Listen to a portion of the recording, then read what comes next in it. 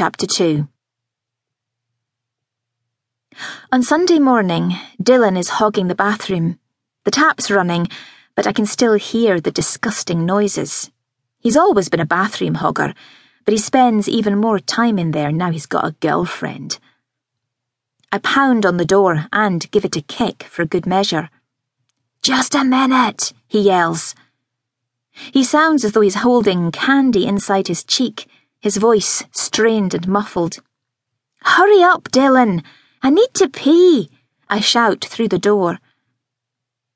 Mum leans on the banister at the end of the landing, glancing down the stairs, watching out for my father coming home from yet another work trip. She asks me if I've done my homework, and I lie and say I did it all yesterday.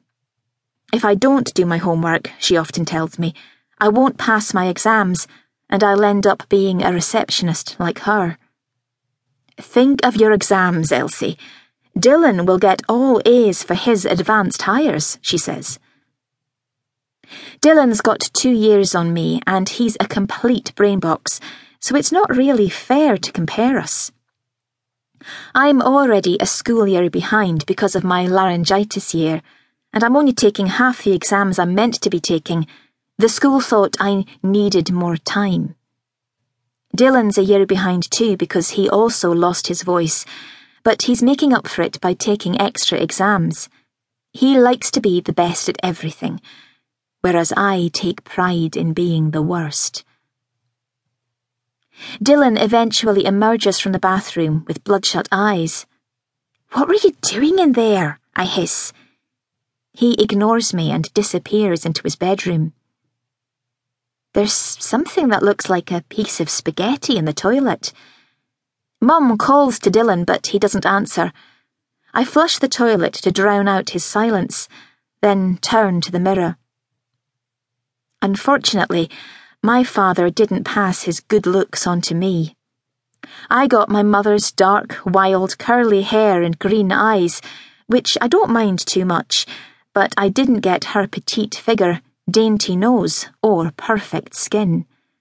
My face is blotchy, and my double chin grows by the day.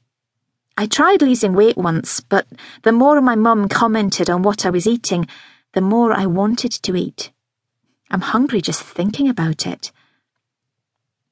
Ruby red is the colour of my lipstick, stolen from Superdrug, along with a packet of condoms that I might put in Dylan's pocket as a joke, and some hairspray. The lipstick feels silky smooth on my lips as I apply it, and it glues the chapped bits of skin back down. I don't blot with a tissue like Mum does. I like it when the red comes off on my cigarettes. When I come out of the bathroom, Mum is sitting halfway down the stairs with her chin in her hands. I prod her shoulder, and she slowly turns around as though she has no idea who might be behind her. "Your father is on his way.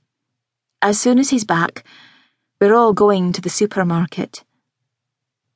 She doesn't move, so I climb over her to get downstairs. No matter how carefully and quietly I try to open the fridge, it always makes a loud suction sound. "Elsie!" "I'm just getting a drink," I call back, reaching for a Coke. I take a few slices of ham and throw them into my mouth before anyone comes in, careful not to wipe my lipstick off. Mum says I eat her out of house and home, but this isn't true because my father pays for the food and Dylan eats like a baby sparrow, so I'm entitled to his share. Anyway, I do most of the cooking, so it's fair payment. "A watched door never opens," I say as I climb back over her. But then we hear the keys jangling. Neither of us goes to open the door, so my father is surprised to find us staring at him from the stairs. He looks as though he's been up for days. "I'm back," he says, as if, for some reason, we couldn't see this.